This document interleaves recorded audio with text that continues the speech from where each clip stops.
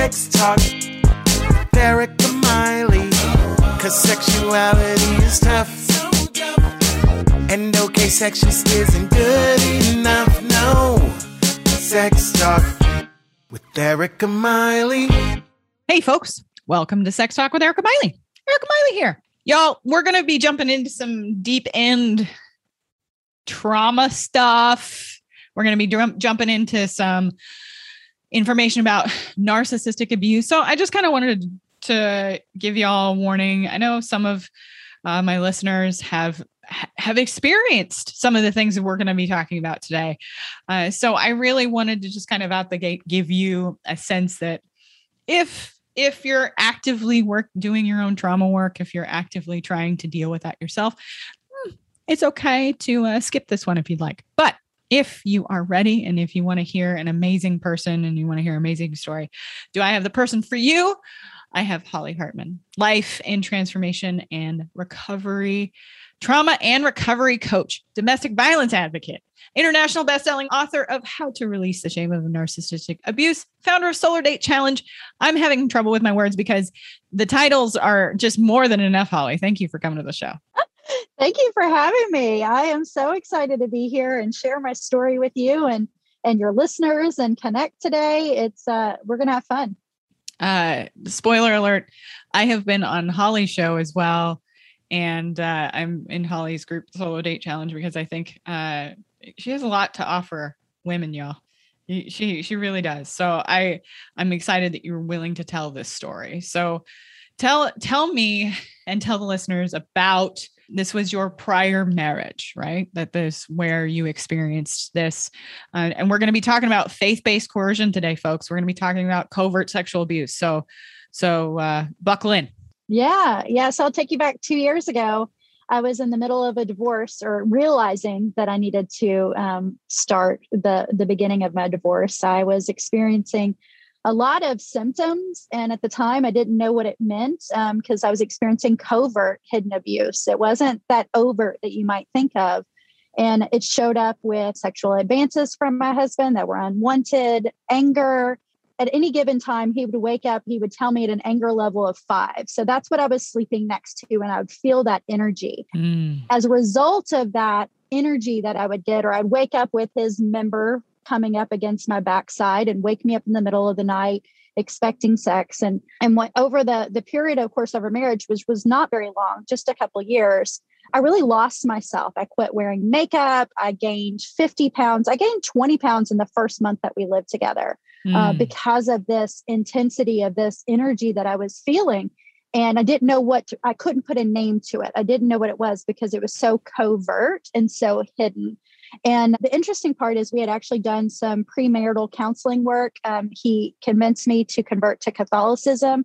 And so there was a lot of this religious expectations, and we waited until our wedding night to actually have sex. And even though I had had a previous marriage, and it was our wedding night that we conceived our first child. And he had a lot of resentment that I got pregnant early on, even though he was fully aware because we did the planning and all the things that everybody in the church told us to do. And so he consented to us conceiving a child that night. And so throughout our whole marriage, we had this energy, this expectation. And we went to counseling over it, and the counselors, because we did Christian counseling, that's what you're supposed to do as a wife. You're supposed to give to him. If you're not giving it to him, then that's why he's angry all the time. And it was this, like, it's my job to make him feel a certain way. And so because I didn't believe that, and I would voice it, I'm like, it feels like rape. And I would say that to the counselor. And they're like, no, this is what you're supposed to do. And I couldn't put the words around it. And I was really flabbergasted that people really minimized a lot of times what I was feeling. So my body started to protect me because my voice couldn't, even though I tried to give my voice and it wasn't validated, my body started to protect me. So I gained weight. That threat system is incredibly powerful. You are literally sitting in front of as you've identified, a Christian counselor who is essentially endorsing, rubber stamping this faith-based sexual coercion. And this, our Holly and I's job today isn't to necessarily indict all religion. That's not what we're here to do, but we are here to talk about this in a very honest way, that covert sexual abuse often happens within this kind of like authoritarian faith-based perspective that a woman is supposed to be of service in quotation marks to her male partner, and that anytime you are supposed to be ready to have sex to keep him satisfied sexually, and that it's your job, your body's whole job is to keep him sexually satisfied. And that's what we're talking about, is this very much faith-based, authoritarian and dismissive therapist. I mean, I don't know. We don't know if was this person licensed? Do we know? Or I don't. It happened multiple times. We would go to retreats. I mean, it was a common denominator thread most of the counseling, and we tried multiple. So yeah, it was a theme. I mean, and I just want to say thank you for being willing to sit here with me as a therapist. I am not a faith-based perspective therapist at all, but having been part of being raised in the evangelical community, I can attest to hearing this stuff as a young girl, like that it is your job to protect a man's, you cannot be tempting to a man. You cannot be seductive, that it is like this Madonna horror complex that you are supposed to help him stay away from being sexually impure. And it is really, really faith-based coercion. That's what this is. Yeah. Yeah. And that's what I experienced. And so my body would, I would have the trauma. You were talking about like the trauma responses that I experienced. So when I'm realizing, I'm reading Shannon Thomas's book, Healing from Hidden Abuse. And this really was that missing piece of the puzzle for me, to go, oh my gosh, this is what I'm experiencing. And it does talk about religious abuse and some other things. So I'm experiencing not just sexual abuse, but also religious, spiritual abuse. And there's lots of facets to this. And so my body's protecting me. And I don't know this at the time. I was skinny my whole life. And I gained 50 pounds within this marriage. And mostly in my center level, like where the chakras are that would protect me. And so that's just how it showed up for me. I also had chronic UTIs, and they only showed up whenever I had sex when I didn't want to.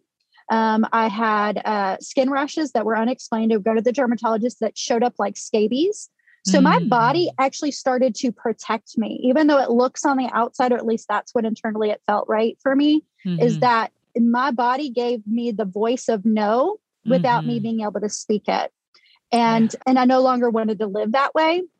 And so I gave him an opportunity. I offered a healing separation. I said, we can either do a healing separation where you get the help and I get the help and we come back together, or you get divorced.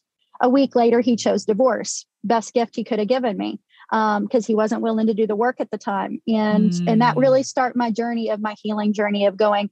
And I mentioned this to Erica earlier. I didn't know what consent was until after my marriage. I had no idea, because of my training through domestic violence advocacy. I had no idea what that looked like because of the religious upbringing that I had. That was not something talked about. Absolutely. I didn't have that option of consent. You are nailing something that I not only do I remember this myself, but I have heard from so many of my clients, and you're talking about like this common thread throughout that faith-based coercion, which is, you don't get to. This is your responsibility. Consent is not a thing. And that's not necessarily explicitly said, but it's more so implied that you do not have a choice. You must offer your body to your partner, regardless of what your body or you want. And it is subversive and incredibly toxic to your body. And I wanted to make sure that I brought up that the body issues as a result of experiencing any kind of sexual trauma or trauma as a whole is incredibly common for so many people. It could be gastrointestinal issues. It could be like skin irritation issues. It could be UTIs that start showing up. I mean, it's not to say that UTIs aren't also caused by bacteria, but when the body is under a whole lot of stress, we know that the health outcomes for that person are innumerable. And you were under this chronic covert sexual abuse for two and a half, 3 years? Yes. That is such a long period of time. I have lost 38 pounds. I've kept it off. I have not had another UTI. I've not had another skin rash. All those things went away when the relationship ended. That 3 years, your body was inundated with stress hormones. And I'm saying this so that you listeners understand that if you are in this position right now, it's not just your mind that is under torture. It is also your body too. Yeah. And so talk a little bit about how yes, you had these health issues that came up, but talk a little bit about like what it was like to kind of wake up in the middle of the night. I mean, first you got that lack of sleep and somebody's pushing you to have sex. What was the reaction then afterwards if you didn't follow through? I remember specifically one night, and he would do the physical abuse in the sense of waking me up in the middle of the night for other things, like even in the morning, just clanking belts around. Like that is a form of abuse of like this lack of sleep. I had, a young child, and he kept me sleep deprived. And so that was part of it. And so not even just the sexual advances, but just other ways of waking me up to keep me sleep deprived. But this one particular time, I remember him moving up against me. And so the idea is if I didn't perform, then the aftermath is this stonewalling and this passive aggressive behavior and this shaming and this punishment that would ensue. So as a recovering people pleaser, I was a people pleaser at the time, it would just be easier to give in. And I remember this one time where I was like, I no longer want to give in. And I remember just crying. And I do remember being vocal in this way. I'm like, I just need you to know that I feel like this is rape. That's what this feels like to me. And he pulled away at that time. Like I don't think he connected it until I like actually put those words. And he was like, well, that's not what I'm doing. I'm like, all I can say is that that's what it feels like to me. And it's not okay. And this is near the end when I'm finally feeling in my power to be able to like say no, because I don't want another UTI. I don't want another skin outbreak. I don't want another thing of when I said yes, when I really wanted no. And in that moment, I realized like, that is what it feels like. That's why my body's reacting this way. And that was probably, I don't think we had sex after that. Like, I couldn't go there anymore. I hear you like during that process, starting to really understand the boundaries that you needed out loud. And then you were able to verbalize them. And then, but as a result, you had to deal with then being punished for voicing what you needed. I'm curious, how is this story? Like I folks, I hope if you needed to, that you jumped out of the recording at any point, like if we will not take it personally, if you can't listen, y'all, we can't, this is tough stuff we're talking about.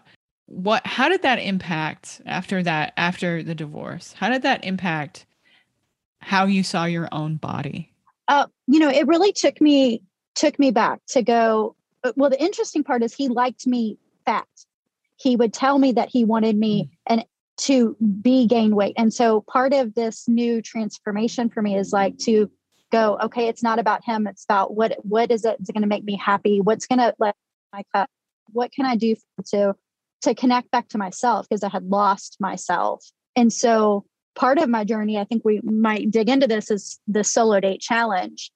And solo date challenge for me was my higher power gave that to me. And it originally started for, Holly, you need to date yourself before you date others. And not in the sense of anything other than learning to love myself, because that's what I had lost. I don't know if I ever did, even the relationship. And I think that's why I was susceptible to the behavior that was happening, is because I didn't feel enough. I didn't feel worthy. So whatever I was getting was what I was supposed to get, right? That's what I signed up for. And then that's what I get. But then I realized that that's not the truth, that I am worthy of being respected. I read that book, Love and Respect, that's so distorted. I'm like, I'm supposed to respect him. No, I'm supposed to have love and respect for myself. And I was betraying myself. And so what I had to learn was how to quit betraying myself learn how to love myself and who I am and all of my flaws and all of my strengths and all of those things. And I did it through Solo Date Challenge. And what that meant for me was to start to do the things that brought me joy, start to do the things that I wanted to do that I was not allowed to do in my marriage. And that could have been just going to get a manicure, or it was going to the hardware store and taking one of their classes, or going to a restaurant and ordering the steak that I would have wanted, where I would have ordered the chicken before, like these little nuances. But the shift for me was being intentional, because when I was intentional, that was when I was showing myself love, not what somebody else would have wanted me to do, not what I think he would have liked, not what my mom would have liked for me to do, not what my pastor would have thought I should do. What does Holly intentionally need to feel good right now? And it's not the hedonistic, excessive. It's because if we're in that spot, we're most likely not being selfish. It's about allowing ourselves. Probably getting to the point where you're feeling selfish is probably at the brink of just starting to love yourself and doing the things that you really need to do for you. Right. I definitely hear from people all the time. They're very concerned. Many of my clients are like, well, but if I'm not blank, right? Like whatever it is that they're filling in their head then I will be lazy, or then I will be hedonistic, or I will be whatever that is, when in reality, there isn't any data for that person to show that that's actually the case. I actually just had this conversation with a client about, a tub of ice cream that well, if I let myself have ice cream every single night, then I'm going to eat the whole thing in one sitting. And I'm like, have you ever done that? Is that actually a thing you've ever done? And I was like, maybe, except for when you were maybe 9 and then made yourself sick. Do you have data to back up this belief that you have that if I take the reins off, if I take care for myself, if I treat myself well on the inside, that means that all of these terrible things will start to happen? But ultimately, you're buying into that abusive voice that you were describing to us through your story, from not only that came from your ex-husband, but that also came from the church. And I think that having heard that myself in the evangelical church a lot, if you have sex, you're going to want it all of the time, and you won't be able to control yourself, or the men around you will not be able to control themselves. There's this idea that if you do not keep the reins on yourself or your partner, then all of the things that are terrible in the world are going to happen. When in reality, that's not at all the case. So tell me a little bit about, we've talked a little bit about not only just your story, but tell me about Solo Date Challenge and what it is. Yeah. So 2 years ago, I started to share my journey, because I am a person that I don't want anybody to have to go through what I went through. And so if I can share what I'm doing and how I'm overcoming it. So I'm definitely going from being a survivor, because that's where I was, to a thriver now in all areas of my life. And so Solo Date Challenge, I started to share it. And I thought, well, there's other women out there like me. There has to be. And so along the way, I have collected, and I hate that word, but the idea is that more people have joined this journey, this mission, this movement, to be quite honest. There's 1,400 women in the Solo Date Challenge group, over 24 countries. So this is not just a US issue. This is a global issue that people don't know how to love themselves. We have been in this sacrificial community or concept that we give and we do everybody else first. We give to their needs first and we come last. So Solo Date Challenge is really the flip of that. It's really that teaching you to fill your own cup first. And you hear that, but truly doing that, because the energy is different when you're giving to others to where you're bone dry. It's that codependent, I'm going to give for whatever you receive back. It's still not the right energy or not as beneficial energy. But when we fill our cup and then we pour from that overflow of energy is a really love energy. It's like a gratitude energy. It has a higher frequency, and that might be kind of high level for some people to listen to, but it's just a different energy. And so when your family members or the people around you, they may balk you for doing this in the beginning because it's different. it's different for them. Like, why are they taking care of themselves first? Why are they taking a trip? Why are they? But when they see the shift in your energy, they're going to push you out the door to go do it. They're going to like, oh, mommy, why aren't you going out and going doing that group thing that you love? Why aren't you going to jog and do the exercise that you love? You always come back. Oh, and I got chills. You always come back so much better. Like, they may not understand it. So this group gives you permission to flip that switch that we've been on for a long time and go, I can do this too. And what you see is that Solo Date Challenge is independent, but you're in community of other people doing it. So you have support. We say we'll love you until you learn to love yourself, because that's the community that we have, because so many of us come from brokenness and we need somebody to validate our feelings and say, it's okay. I've been there. You can get through this and we'll get through it together. But you also have to discover what it is that lights you up. It's not about what your neighbor does. It's not about what your daughter does. It's about what lights you up. And you do that with intention, and then you'll find more things that you like. And then you explore, and there'll be things that you don't like, and that's okay, because that's still self-discovery. So it's all about discovering who you are and being unapologetic and being intentional. And for me, that's been a life changer. So now I try to navigate the dating world as a single woman in my 40s, and my energy is different. I don't allow those parasites in my life anymore. If you don't enhance my life. One more time with, I don't allow those parasites in my life anymore. Okay. Yeah. Yes. I love it. I'm here for that. Yeah. So what is it? When you start to shed, I think that this is, you're onto something here that I think we need to drill down on, that there's something that happens when you start to surround yourself in a community, whether it's online or in person. In COVID, like we're all in need of some community in some way, especially online. When you surround yourself with people who are rooting for you, how do you notice the folks in the group? How do you notice that shifts, how they're reaching out, maybe even in the group?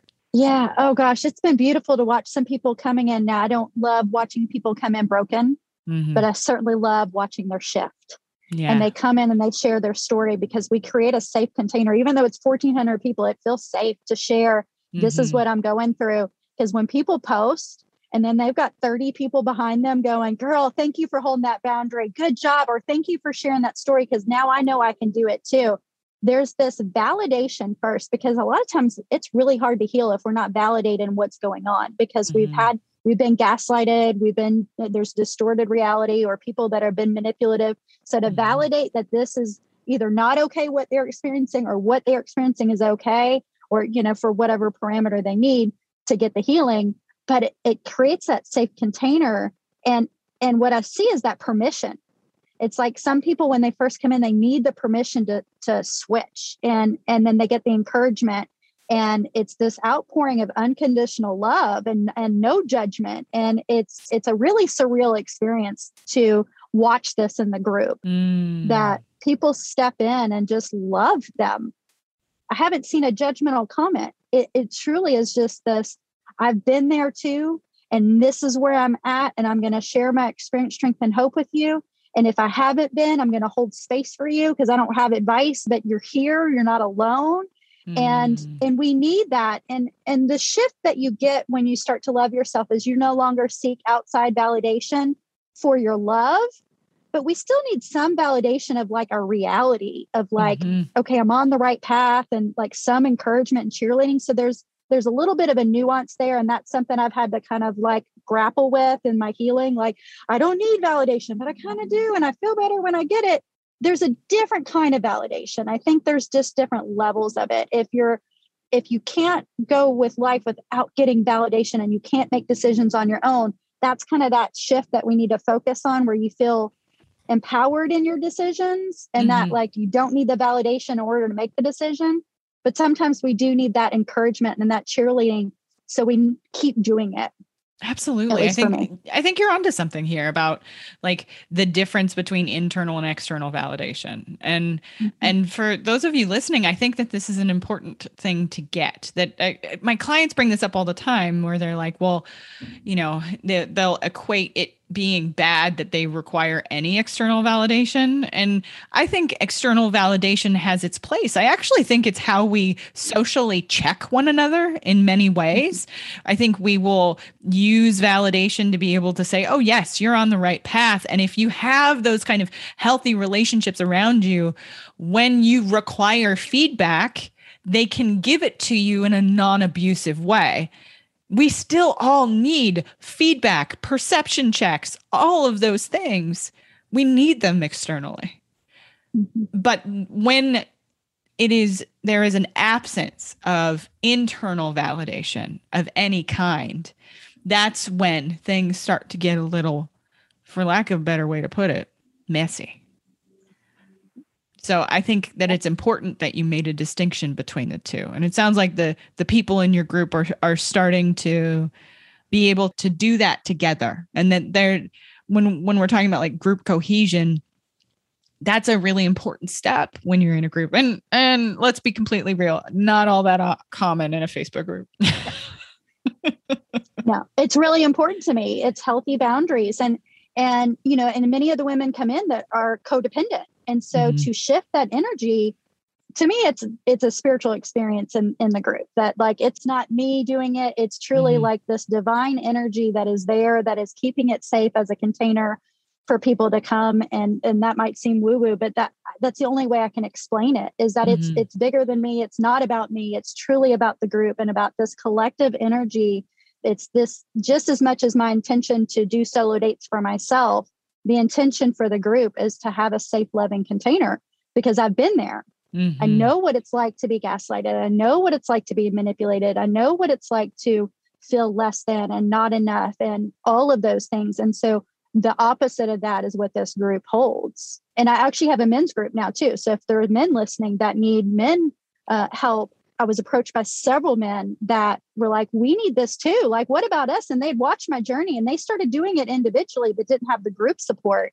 And now we have about 75 men in the men's group. It's starting to get legs underneath it, but we all need to learn these skills. And whether you're a man or a woman, we've all experienced some kind of trauma, and the group is for all women of all ages. And you could be married. We all need to learn how to do this, because we come as our whole selves instead of this societal complete me kind of thing. The Jerry Maguire, you complete me. No, if I can come in as my whole self, or as whole as I can be in that moment, or a healthier version of myself, and I bring my love and who I am versus like looking to suck somebody else's energy dry or expecting them to complete me. For me now, and this is just my belief, I look for people to complement or enhance my life. I say, if you don't enhance my life, you don't get to be in my life. And I have to do that today, unless they're on a journey and I can help them, that's a different story. But as far as like a romantic relationship or a very intimate friendship, I have to hold that space for myself now, because I know that I have value today, and I know that I'm enough. And I know that there are people out there that are going to be energy vampires or suck me dry. And I have too much that I need to do in the world because of my purpose to be susceptible to the parasites anymore. I can't do it. I can't do that. And I don't believe that anybody here that's listening should settle for that. Like because there's too many other people that have this elevated energy that want more out of life, that go for what their desires are, and that there's no guilt and shame for going for your desires, and that's what we're meant for. At least that's my opinion. You're touching on something that, the universe is probably speaking to us right now. I have probably talked about this with clients just this week, probably at least 4 or 5 times. What does it mean when you cross your own boundaries? And I'm not even talking about within an abusive relationship. I'm talking about generally. When do you cross your own boundaries? When do you not say no? When do you say to yourself, oh, it's okay, I'll have this relationship or an intimate friendship with this person who ultimately is actually harmful to you? What does it mean for you to have your own boundaries and actually keep them with yourself? And you're placing that very, very carefully in this conversation. And I think that's really, really important, because there's the boundaries we have to hold with others, but then there's very much the boundaries we have to hold with ourselves.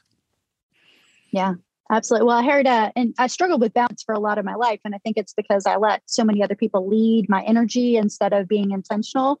And I read this thing, I don't know when it was, but it was talking about you're not struggling with lack of balance. You're struggling with lack of healthy boundaries. And that's with yourself or others or whatever it is. And so that really helped me switch instead of saying I need balance in my life. I'm like, where do I need healthier boundaries? And that shift allowed me to have more space for the things that I could be intentional with. I think maybe we give the listeners a little bit of a teaser to your group. So like, what would be maybe step one for a person who's going on that solo date challenge, right? Like, what is step one? Step one's join the group. So okay. Get on that Facebook and everything will be in the show notes, y'all. Yes. Solo date challenge. So there's a men's and a women's or whatever you identify with, feel free to join. So it's open to all people, all ages, no matter if you're married or not. Just join the group first because you can see in yourself people in action. The next thing that I teach is discovering your core values. And there's all kinds of sheets you can look up online. I've got workshops for that. But the reason why I say that is because most of the time we've lost ourselves and we don't even know what would bring us joy. And so when we know what our core values are, then we get to intentionally do those, because for some people it might be a manicure, but for somebody else, it might be taking a course online as your solo date. Or it could be going and walking in nature, or it could be going to do axe throwing, or doing voluntary work at the zoo. Whatever it is that brings you joy, that's what we talk about, filling our cup. And I often get this question because there's a lot of moms in my group that are super busy. Well, I don't have time for that. Oh, there's a boundary cross right there. Right. How can you intentionally find that time? Well, I still try to meet them where they're at. Right. Okay. So you don't have time for that. All right. What are activities that maybe you can do with your children that you don't do because whatever that they can do with you, but it's for you? And maybe I definitely agree with you when it comes to like meeting somebody where they are. But I also challenge many of the moms that I work with, many of the people who are many of my vulva owners. What does busy actually mean? And it does not mean that I don't believe that you're not a busy person. I'm a mom. I have a husband. I know what busy means, but I need to know what busy means to you. And is it a placeholder for letting others or yourself cross your own boundaries? And that includes your children. Yeah, even especially. I mean, I see that a lot in my groups, that's the priority. And then we lose ourselves. But the reality is what I see is when they start to shift this, even if they start off with doing Epsom salt baths or saying, I'm closing the door, I'm going to take my bath. You're going to have to give me 20 minutes. This is what I'm going to do. And they put on a guided meditation and they do that. They find that time. But what they're also showing, and this is what's important for mothers to see, is you're modeling behavior for your children to then say, it's okay for me to love myself too. So you're showing them that it's okay. So for me, sometimes because I'm an Enneagram 2, I'm a helper, that if I know that I'm helping somebody else, it helps me to get out of the selfish guilt kind of feel, but it's still for me. But if I know like that, you might need that switch to go, okay, I'm modeling this behavior and it's okay. And I know that I'm going to be pouring more love into my family by doing this. Shift that energy and that thought process, and you'll feel a lot more release. And you'll feel more empowered to actually make those steps. I think you're describing that modeling that is fundamental to our, not only just our adult development, but our childhood development, that we are fundamentally mammals, y'all. Like we are mammals and we can tell our children so many things, but ultimately what our children actually take from us is the things they've seen and they've watched us do. And if we are not at all showing them that we care for ourselves and care for ourselves deeply and take the time that we need, they will have no clue how to do it. No, whatsoever. So I think that you absolutely put that beautifully. And we could be here. You and I could be here for 4 more hours. We tend to we get on the running our mouths train real fast. Holly and I do. So Y'all, I want you to be able to find Holly anywhere she's at. So how do people find you in this world? Yeah. So if you just look up Solo Date Challenge, you can friend me on Facebook too. I love new friends and connections. I post positive stuff all the day on my Facebook. You can look for me on Solo Date Challenge on Instagram, Solo Date Challenge groups on Facebook. I have a LinkedIn. I'm not super active there, but if you need to connect with me there, wherever you want to connect with me, look for Solo Date Challenge. Send me a message. I'm a connector. I'll connect you to the books that you need, to the next step, whatever it is. You're not alone. We're in it together. And so, yeah, connect with me. Solo Date Challenge, Holly Hartman. Yeah, I'm glad to help. I'm just so glad that you agreed to come on the show, and thank you so much for doing it. And folks, everything you've heard will be in the show notes. Everything you need from Holly. I'm in that Solo Date Challenge group. I can attest. I can tell you that I have not seen a comment in there that is toxic, and that is saying something for Facebook. So again, Holly, thanks for coming on the show. And folks, thanks for sticking around to the end. We will see you next time.